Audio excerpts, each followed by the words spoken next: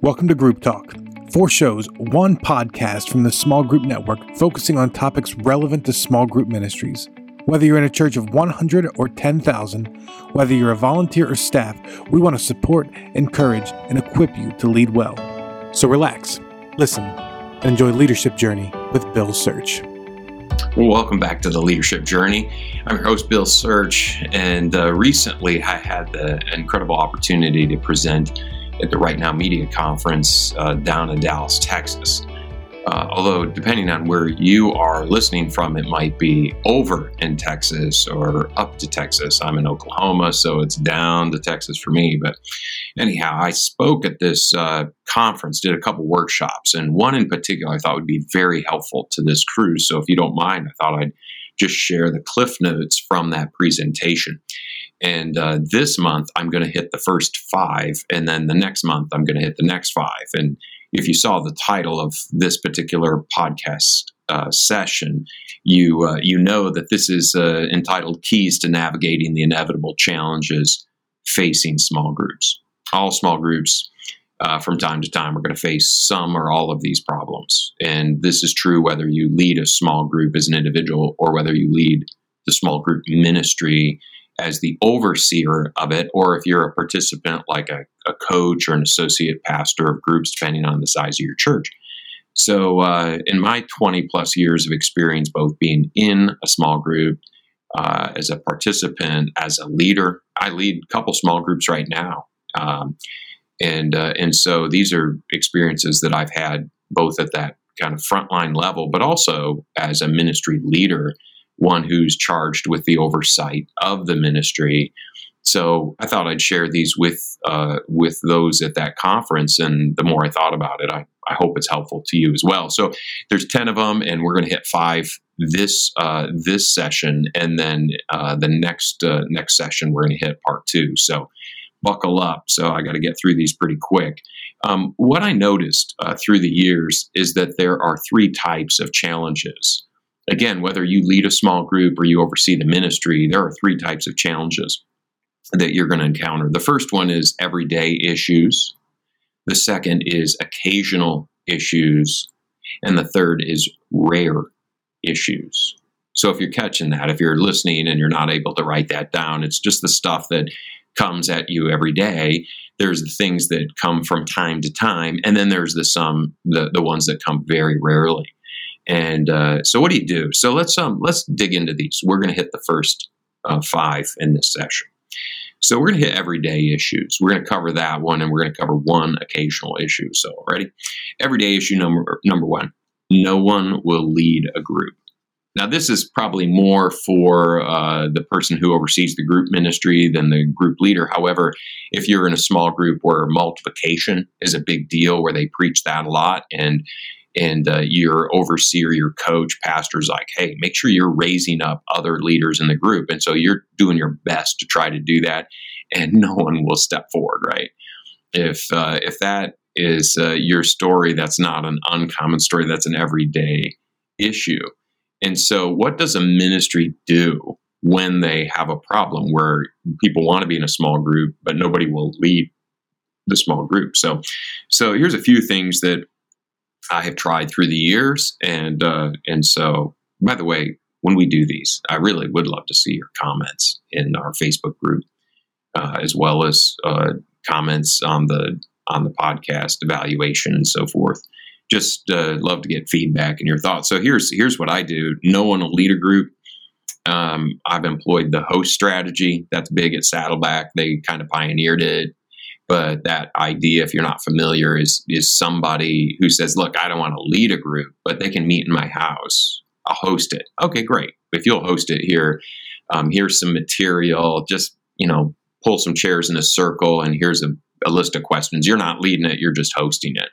And it takes really the pressure off the idea of leading. Because a lot of times people won't lead because they think, well, I'm not spiritual enough. I'm not mature enough. And a lot of times that is true. But they can host it. They can open up their lives and their homes, and in the process, God can meet them where they're at, and you as the ministry leader can come alongside them and get them where they need to be. So host strategy is a good one. There's an old-fashioned one. I always love the term for this one. It's called a turbo group. If you're not familiar, just Google Turbo small group. There's a gazillion resources out there, I bet. But turbo groups are just, if nobody will lead, but you go, all these people can lead. Why won't they lead? Because of one reason or another, one barrier or another. What I do is just circle up a group of people that you think can lead and give them a small group kind of experience, train them in the small group setting and let them know up front, here's what I hope happens. A fair warning, I was in a turbo group. It was the first group experience I had in the first church that my wife and I, newly married, started attending.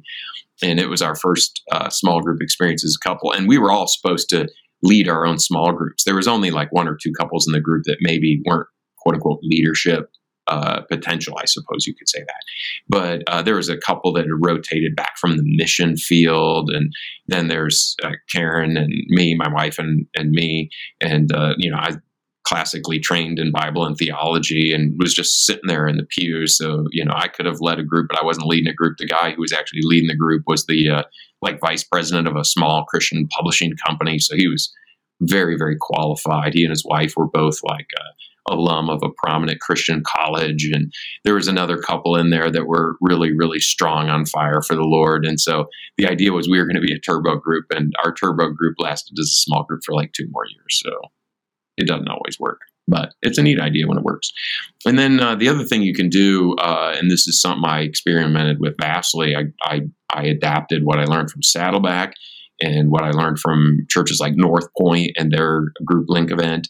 And then we did adaptations for our own church, and we did a connection event. So this works primarily well in larger churches. I'll be honest, small churches may not have the critical mass to do this one, but in larger churches, 1,000, 2,000 people, or if your church is like 500 and you're just brand new with small groups, you've never done it before, you can do a connection event. You start wearing your people out. I've found personally in churches of less than about 2,000, after a while, the people who are going to come to a connection event have come, and then the rest is not people who are going to come. So the attendance of those drops precipitously unless you have a constant influx of brand new people. So you can always count on me to tell you the truth. So just so you know. All right. So that's a host and connection event. That's just everyday issue number one. No one will lead. And if you encounter that one, just know that that's not a new thing. That problem's been around since the first century of the church. And you can actually look in the early church fathers and some of the apostolic writings, and you can actually see it in there. They don't say no one will lead a small group. They use different vernacular, but the gist is there that there's always people who have needs, and there's not enough people to lead. So everyday issue number one was no one will lead a group. Everyday issue number two, people won't come to my group. I am a leader of a group. I have a great group of people. There's no reason they can't come, but they don't come. And lest you think you're alone, that happens to me in my small group. I've got a family right now. They don't even think twice. I don't even think they have a conscience about it.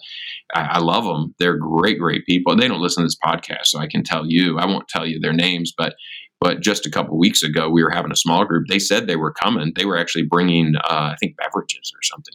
And they had an assignment of what they were going to bring. And the wife thought the husband was going to text. The husband, I guess, either forgot or thought the wife was going to text. So like 15, 20 minutes into our small group, we're still waiting for them to come.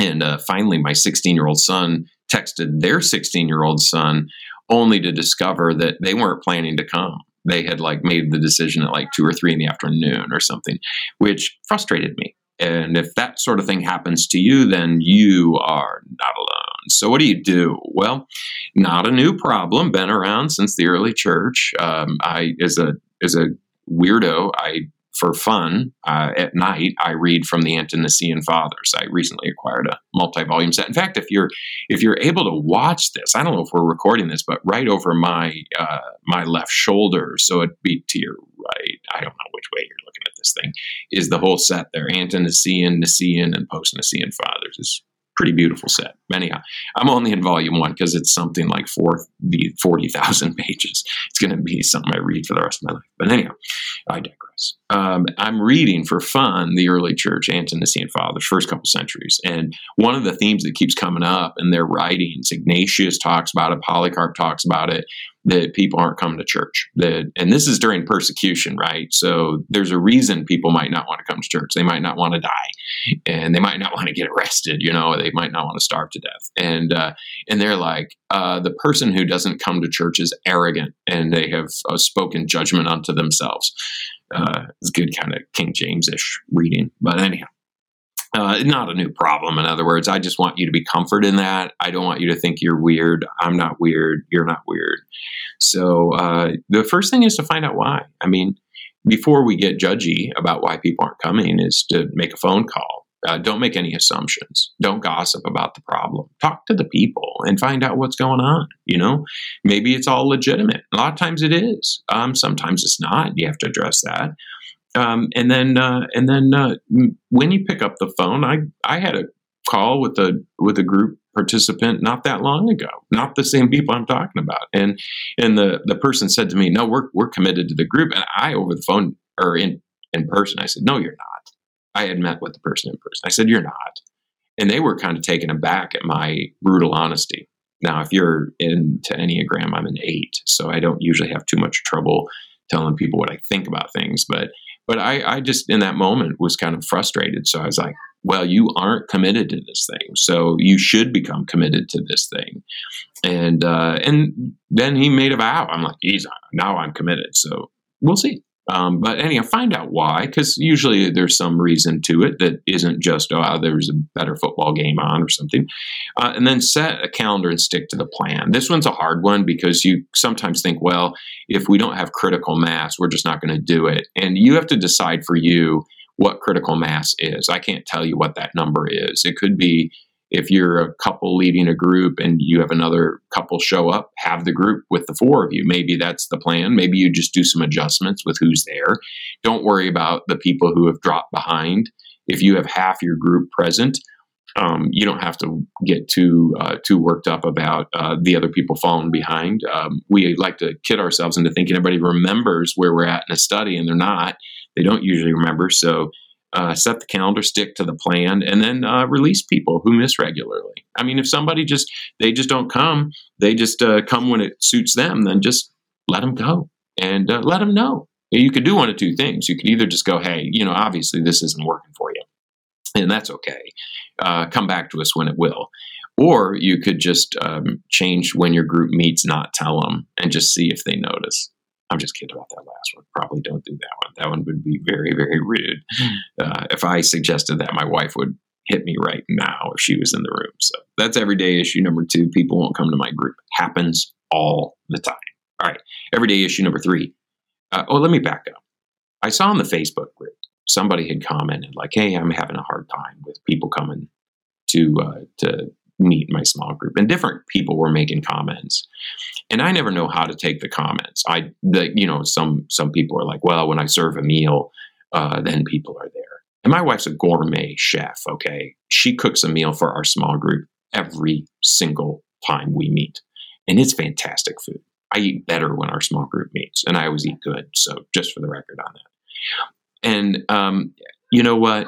Let's be honest about what works and what doesn't work. And when we're on that Facebook group, I'm not saying the person who made that comment is not honest, just to be clear. Just if you're listening to this right now, I am not calling you out in this format. I'm not saying that.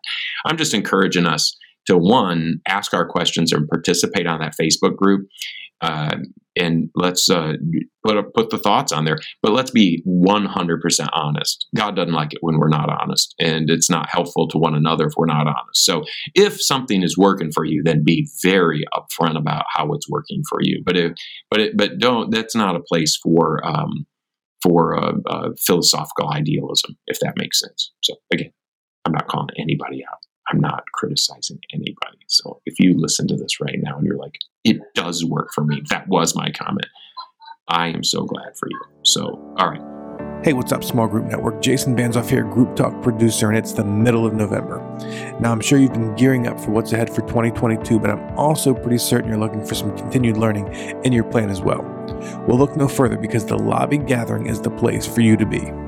Join us February 22nd to the 24th. Located at Saddleback Church's stunning Rancho Capistrano Retreat Center, the Lobby Gathering is an out-of-the-box small group networking event where we create environments for small group point people to relax and connect together in casual conversations about small group ministry, much like they would in a church lobby over a cup of coffee. Now, whether you're a beginner or a veteran small group point person, you will have an equal voice in each circle of conversation.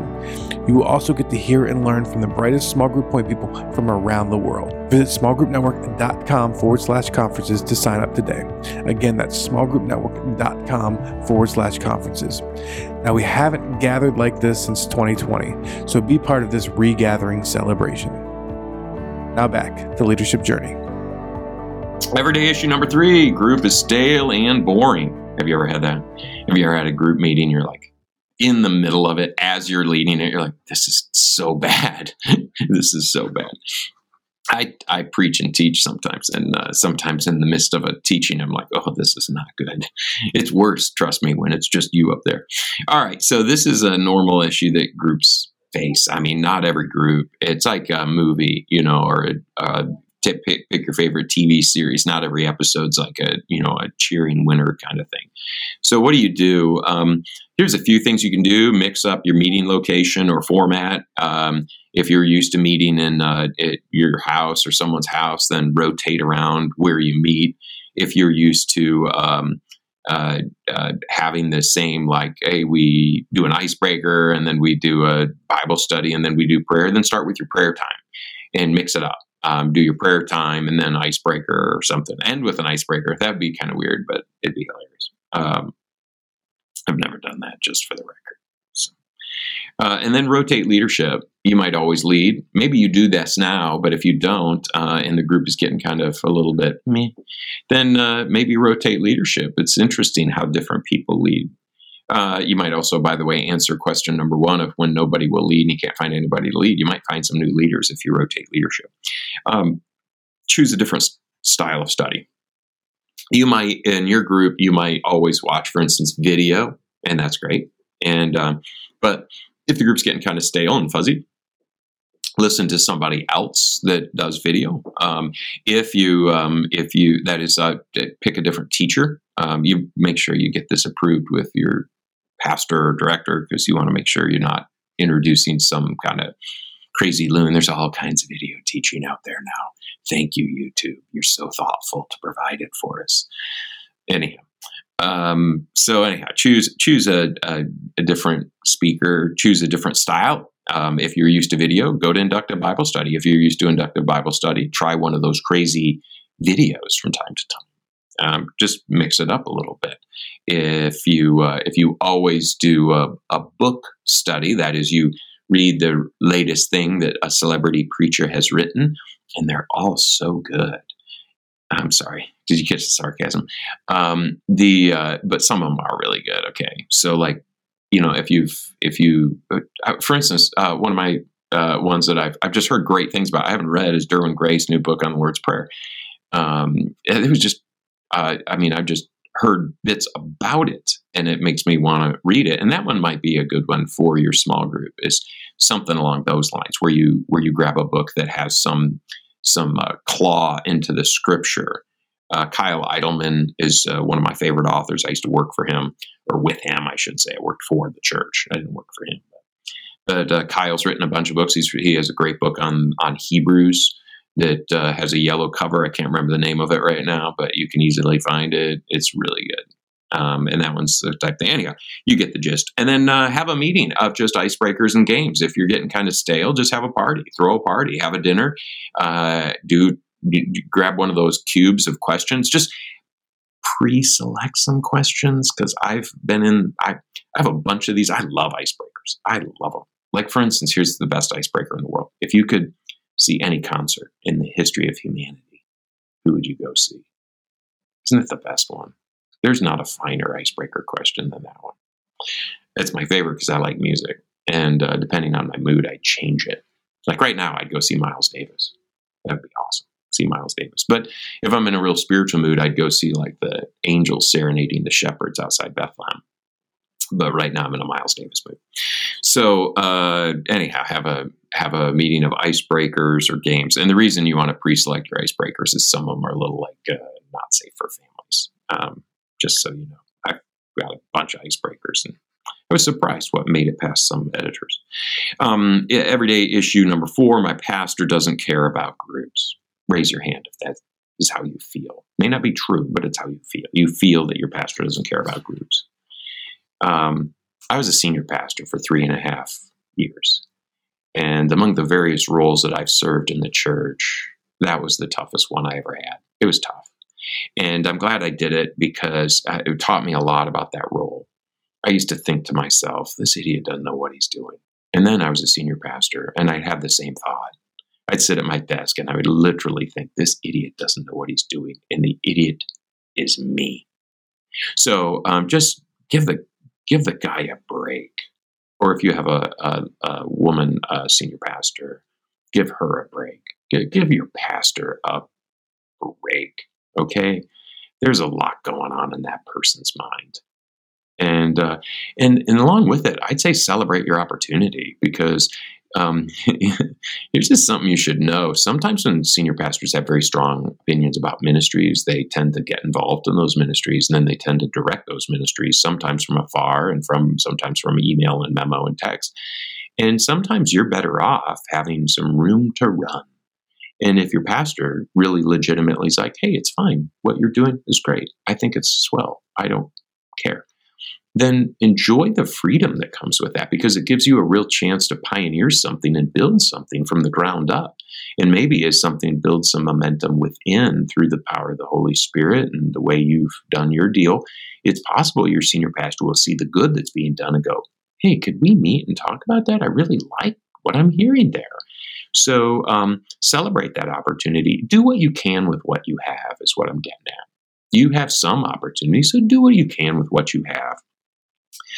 Do not, and I'm just going to tell you right now, if you get nothing else out of this point of my pastor doesn't care about groups, do not, ready? Do not.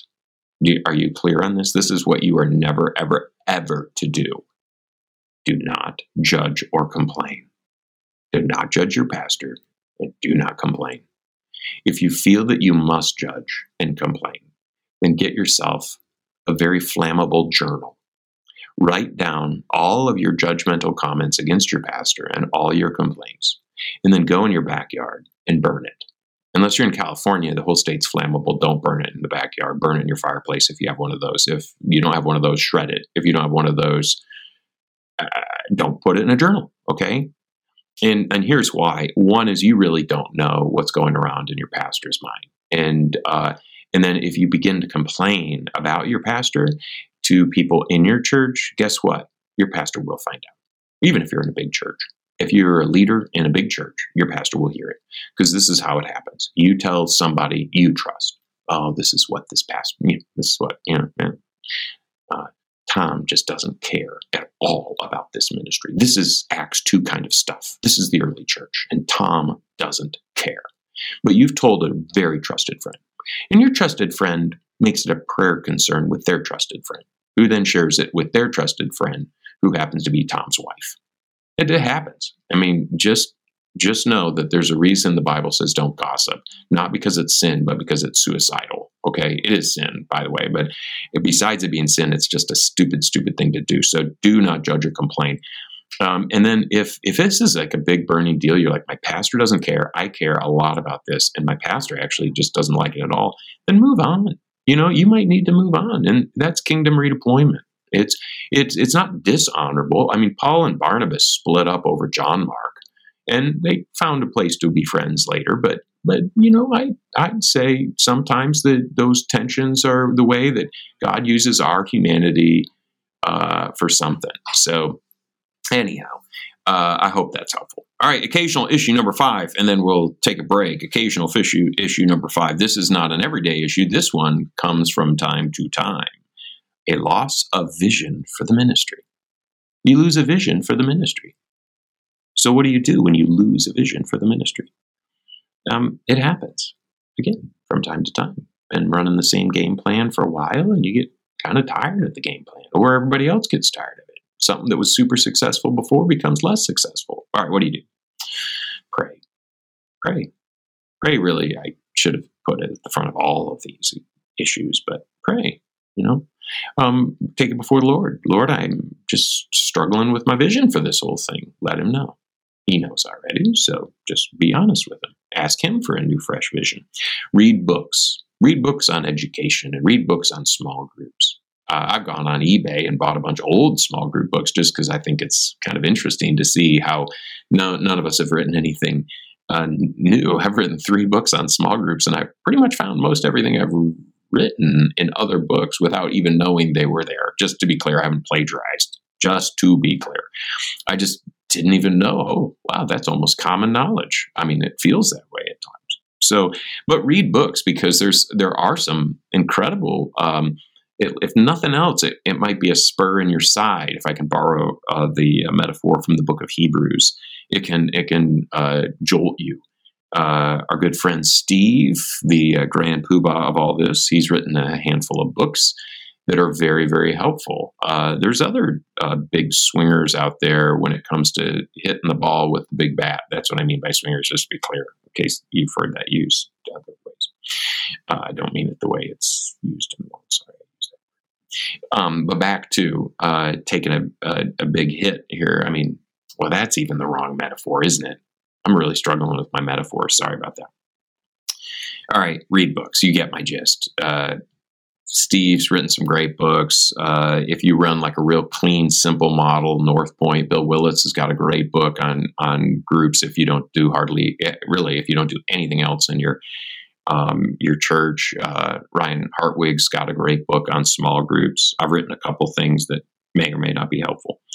All right, network with other groups, pastors. This is one of the cool things we have with the small group network. We are a network, and it's a highly relational network. So network with other pastors, network on our Facebook group, huddle up with other people in your community. We'll help you form those huddles. I mean, you can announce it on the small group page or talk with our coordinator for all those huddles, because there's early days of ministry. My first few years, I wouldn't have known what I was doing if it wasn't for 2 or 3 other prominent churches in our region that shared what they were learning. And from it, I have forged some lifelong friends. I have one friend in ministry, a guy named Juno Smalley, fabulous guy. And it was through one of those networks that I met Juno, and we have been friends for 20 years now, more than.